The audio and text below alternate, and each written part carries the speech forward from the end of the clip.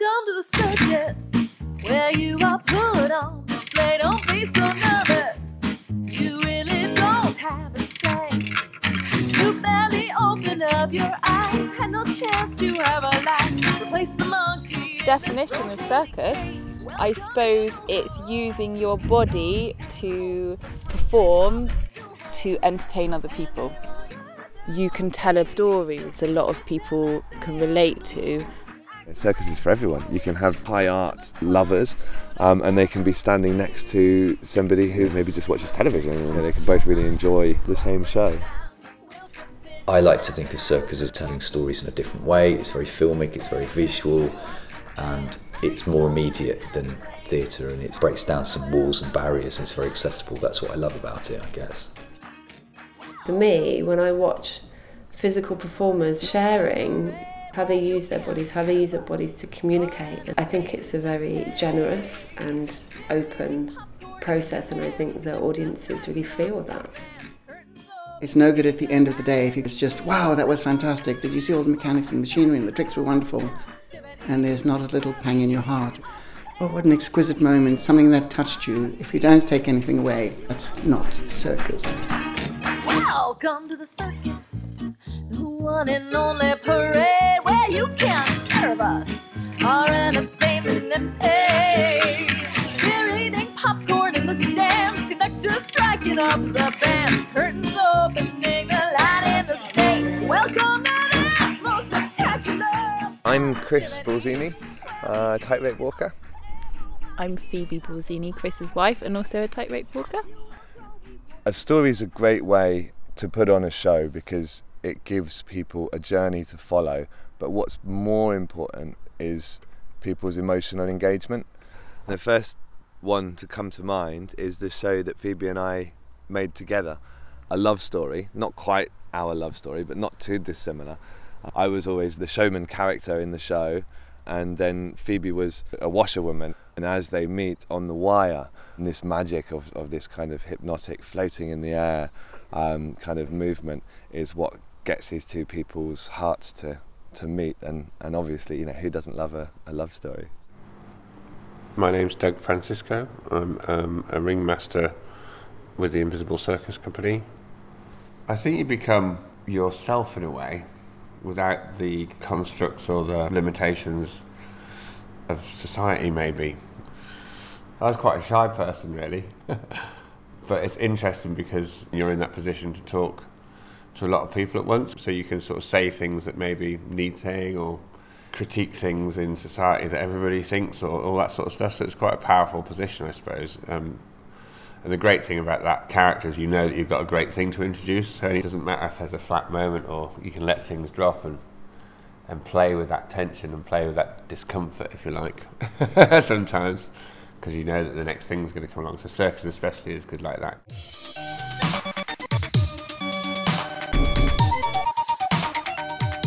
Good evening, ladies and gentlemen, and welcome to the show. Now, we're here to talk about some things you may not know, the fantasy and reality of everything we see, and the lies behind the billboard signs of our throwaway today. I can sing you songs of freedom, of happiness and woe. Now you'll laugh, you may cry, but give it a try. It's your show, this life that you're living, and you'll live and you'll die. But in between, you can fly, if from your heart you can keep giving.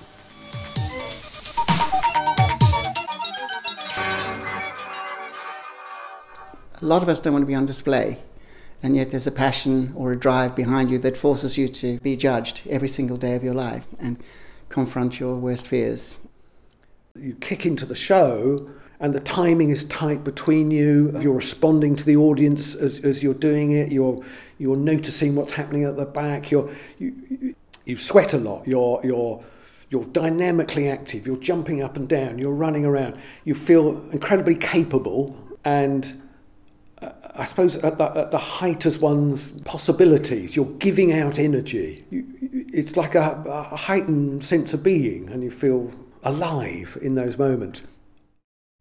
The moments I love actually was working with Mike and some of the flying guys, when we were early days when we were doing flying, particularly flying outdoors. A buzz, it's just a buzz really, it's a drug, it's adrenaline. You do it for yourself rather than the audience, I think, is that level of performer, Look. lights and sort of smoke and a trapeze. The bit of flying trapeze that I think people who've done it will recognise is the togetherness of the team. You kind of got everybody's lives in each other's hands, and it has to be a huge amount of trust. It's all about living in that moment, catch and release, whether you're going to make it, whether you're not going to make it. You live in those moments.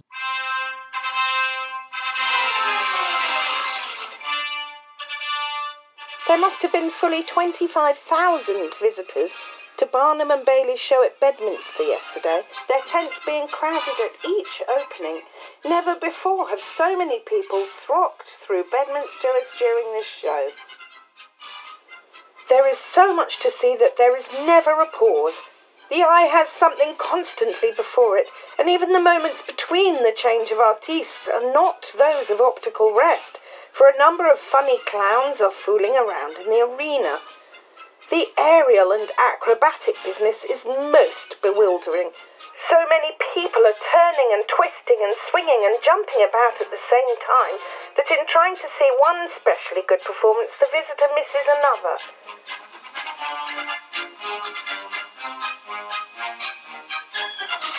My name's Michael Wright. I'm a performer. Circus is a spectacle, which is part of the thing people come to circus for. They want the potential of death and blood and gore without actually ever having to face it. Danger and risk, the tweaking the nose of terror, isn't it? We're controlled by our fears as a species. People are very frightened, I think. And maybe the role of danger is to show people that there's nothing to fear but fear itself, really, and that seemingly impossible things are possible. So when you see someone being that brave, it's not just that they're that brave, it's that humans can be that brave and sort of challenge those rules. We definitely have to learn to work with fear. A lot of what we do is very high, and it's without a safety, and often we're above, concrete or something. If fear is there to make you focus and put all your energy into being exactly where you need to be at exactly the right moment, have the right timing, then the fear is healthy and it's good to work with it. If the fear causes irrational actions like to panic and over tension up or close your eyes because you just don't want to see what's going on, then obviously that's not very safe, and so we have to learn to override that fear. I had an accident where I broke 4 vertebrae. We'd agreed to do a year's contract in Denmark, and we put 2 flying trapeze acts together for the one season, side by side, and you work in sync. And when you negotiate your contract, we were told that the tent was going to be 12, 13 meters high, and when we got there, the tent was 10 meters high. So reluctantly, we agreed, and we rigged the way they did. The net is normally 8'6" off the ground, and we put it into just under 6 foot. Also in those days, the old canvas tents, it was icy, and the tent master was a little worried about the tent. So he heard what he thought was our final bows, and it was us doing our double passage, and I was the last person over. And what had happened was he rolled the tent down 1 meter to take the tension off the tent, because he thought the tightening of the ice on the tent was going to rip the canvas. Meanwhile, what had happened, the people on my right, they had both missed, and my flyer going underneath me had also missed. So when I looked down, I was 10 meters up in the air. And where they were standing, their weight had taken the net all the way to the ground. It's amazing how time slows down. When they say how your brain works so incredibly fast to make decisions. You have the thought, do I land on my feet? No, my legs will go up through my hips and I won't walk again. Do I land on my belly? No, my lungs will collapse. What's the strongest part of the body? All the back muscles. I was 10 meters in the air, so splot. I broke 4 vertebrae, and they said I was incredibly lucky because they went apart, and with the strength of the muscle, they just zapped back together again, and I was fortunate I didn't pinch the spinal column. We had a full house. It was a performance, so we were fortunately the last act. Wow. So that's one of my big advices to students. You're the expert. It's your life. And the biggest tool you have in your box is no.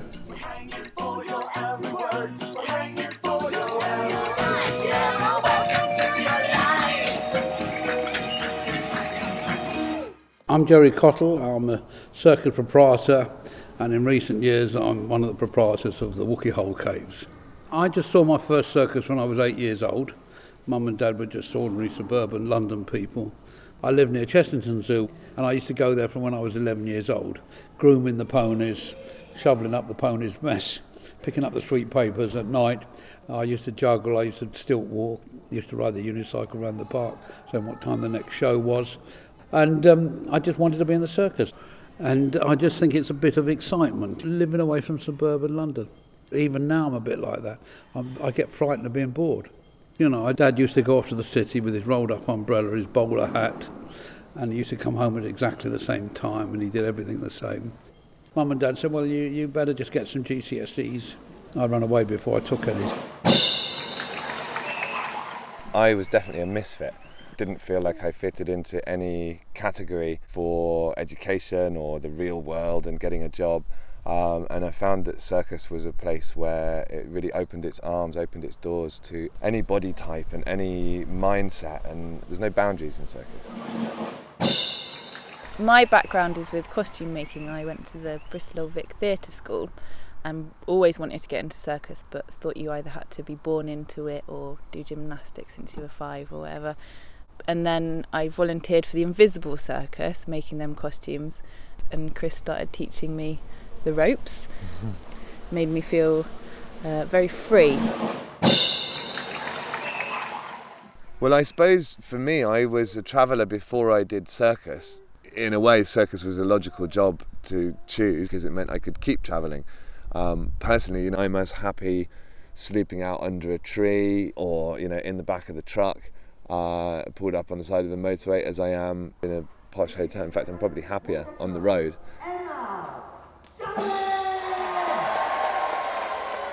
I always wanted to be the boss. And then when I was 25, I bought a tiny little tent and we just started from nothing. We started down here in the West Country. First place we ever played was Sturminster Newton.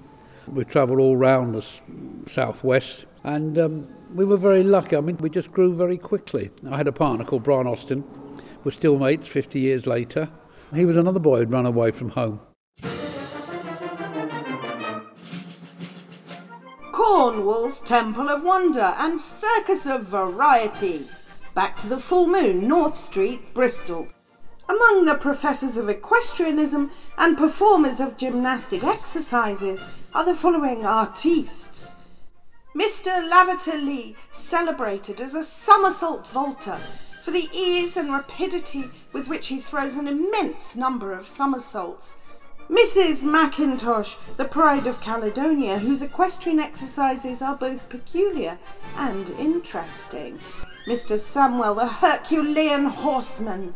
Mrs. Cornwall, who as female rider has no equal. It's very exhausting, the circus life. It is hard work. When you move, whatever you do, whether you're selling tickets in the box office or whether you're performing as a clown, you're at it all day long. You know, you do 2 shows, you then take the tent down, everybody helps take the tent down, then you're driving a lorry, then you're getting in 2, 3, 4 o'clock in the morning, then you're getting up at 7, 8 o'clock to start putting the tent up again. My son-in-law, Ingo, is in charge of the Moscow State Circus. He's so tired all the time. So it usually starts 2 hours before the performance and it'll be makeup, costume. Cool, it starts about 4 days before the performance. Yeah. With like swinging sledgehammers and carrying heavy bits of metal and we have to move about a ton of metal from inside a truck and set up this high wire, and that might mean banging in 50 stakes. My name is Dr. Paul Green, or they call me PG in the circus. I am one of the many people who multitasks on a regular basis. There's nobody in the circus that I can think of that just has one role. There's just not enough money to go around, and it's much more of a collective. And at the end of it all, at the end of a long, hard day, it will go on into the morning through celebrations and blowing off steam and stuff. And that's always been the hardest part for me, is actually I can do the build, I can do the performance, I can do the takedown, but I cannot keep up with the partying at the end of all of it. I'm such a delicate flower when it comes to that. But these guys, it's like, where are you pulling the energy for this from? How are you doing it? And it is that joie de vivre, that joy of life, that keeps everybody going. Because there is the hard work side, and that is really real, then there does have to be a reward. And it's really, really rewarding when people come up at the end of a show and say how much they've been moved. It's about the endorphins you get from performing, but also the feedback you get from performing and being able to touch people and entertain people. I mean, there's always energy coming back at us from the audiences and from the crowds. Of course, you're giving out with a lot, but the more you give out, the more you get back. It does fill you, the applause or laughter. The biggest rewards, leaving something behind, an impression, a thought, an inspiration, to make a change.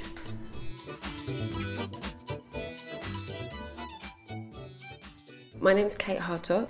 I've worked as a producer behind the scenes, helping companies to achieve their artistic vision. Generally, circus people are really brilliant at working as a team. I think that kind of more DIY attitude, which does roll on from traditional circus, where people muck in and do a bit of everything, is really special and really beautiful, and it makes the circus world really lovely to work in. I mean, I relate it to a family, but it's a family of choice. It's an extended family it's not a blood family, but it's people that you trust your life in completely, and so you become really close.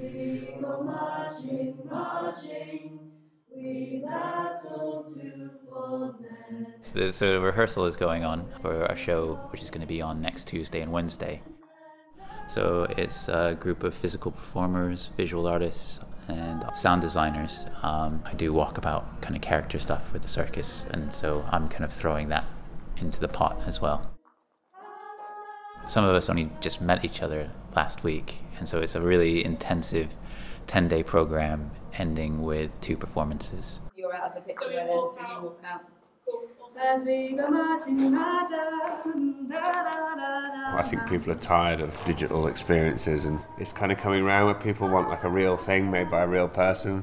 That's where things like circus and theatre come into it, and what's interesting is the way that's kind of infiltrating with music festivals, say, where you're kind of reaching out to a younger generation. That's kind of taken circus out of its own comfort zone and into new realms.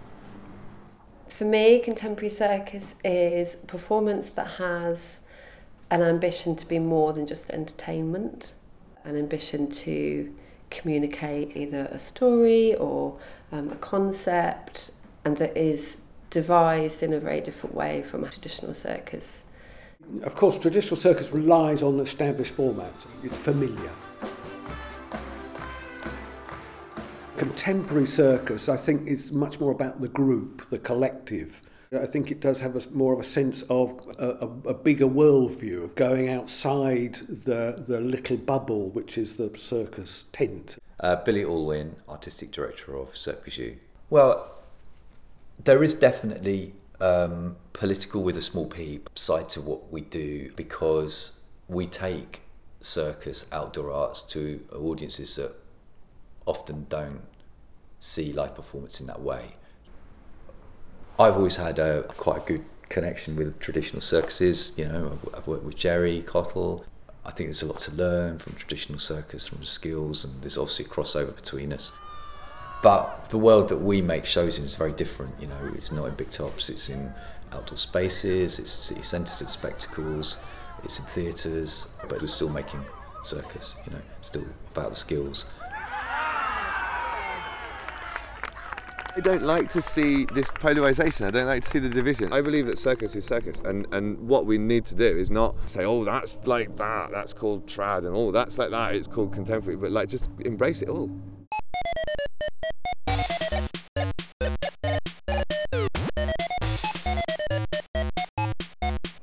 Bristol's an important place for circus because we have a good infrastructure here for people to come and train and make work here. I think Bristol has a strong DIY attitude as far as circus goes. I think that there's been a lot of influence from underground music scenes and sort of summer festival scenes that create a radical approach to the work that's made. There is something about Bristol. It's certainly held a lot of people here that had been very nomadic before. I had never lived anywhere very long before coming to Bristol. There's a lot of creative people packed into a very small space. Circa Media being established here quite a long time ago and full time before it has meant that a lot of people have come and trained here. My name's Bim Mason and I'm the co-founder of Circa Media and its artistic and education director. Once we got Circa Media going, ex-students would stay and they'd start to make work, and it was connected with the street theatre scene. Okay. Children in the audience, this is a dangerous stunt. I'm a professional, that's why I work on the street, okay? Grassroots things to go on in Bristol, and it's always had a kind of slightly rebellious side to it as well, hasn't it? Kids, don't do this at home, do it at school. It's really different to any other city, and there really is this open doors policy and this support from local government. There is always this feeling that they want creative, cool stuff to happen in that city.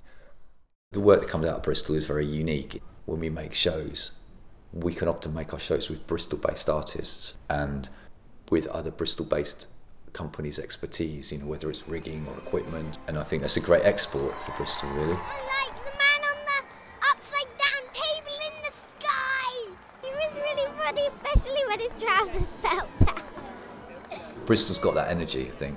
It's important that there's a lot of young people coming into circus in Bristol all the time and giving it new ideas. I'm Ruby Burgess. I'm a third-year student on the BA course at Circa Media. This afternoon I've been making a mask. I've made a mould of my face and then we've used clay and plaster of Paris. It's got a big nose with massive nostrils and it's sort of turned up at the end. And it's got big eyebrows pointed into the middle, so it looks like someone who's angry but looking down at you at the same time. And what's that piece going to be about then? It's about women as consumable objects. So I'm going to use food, like how sweetie, honey pie, women get named after food and that sort of thing. To me, the stuff I make needs to have something behind it, some kind of social political message. So finding ways to put those into circus is what I'm really interested in. Circus is now, it's here, it's vital, it's risky, and you're never satisfied. Even now at 70, there's still the same challenges about having to communicate something and not just do stuff. It's certainly full of incredibly bright, intelligent people who have a philosophy and an ethos. I feel sort of honoured that we've played our part in the long story of circus in Bristol. I wish I could be here to see where it is in 250 years' time.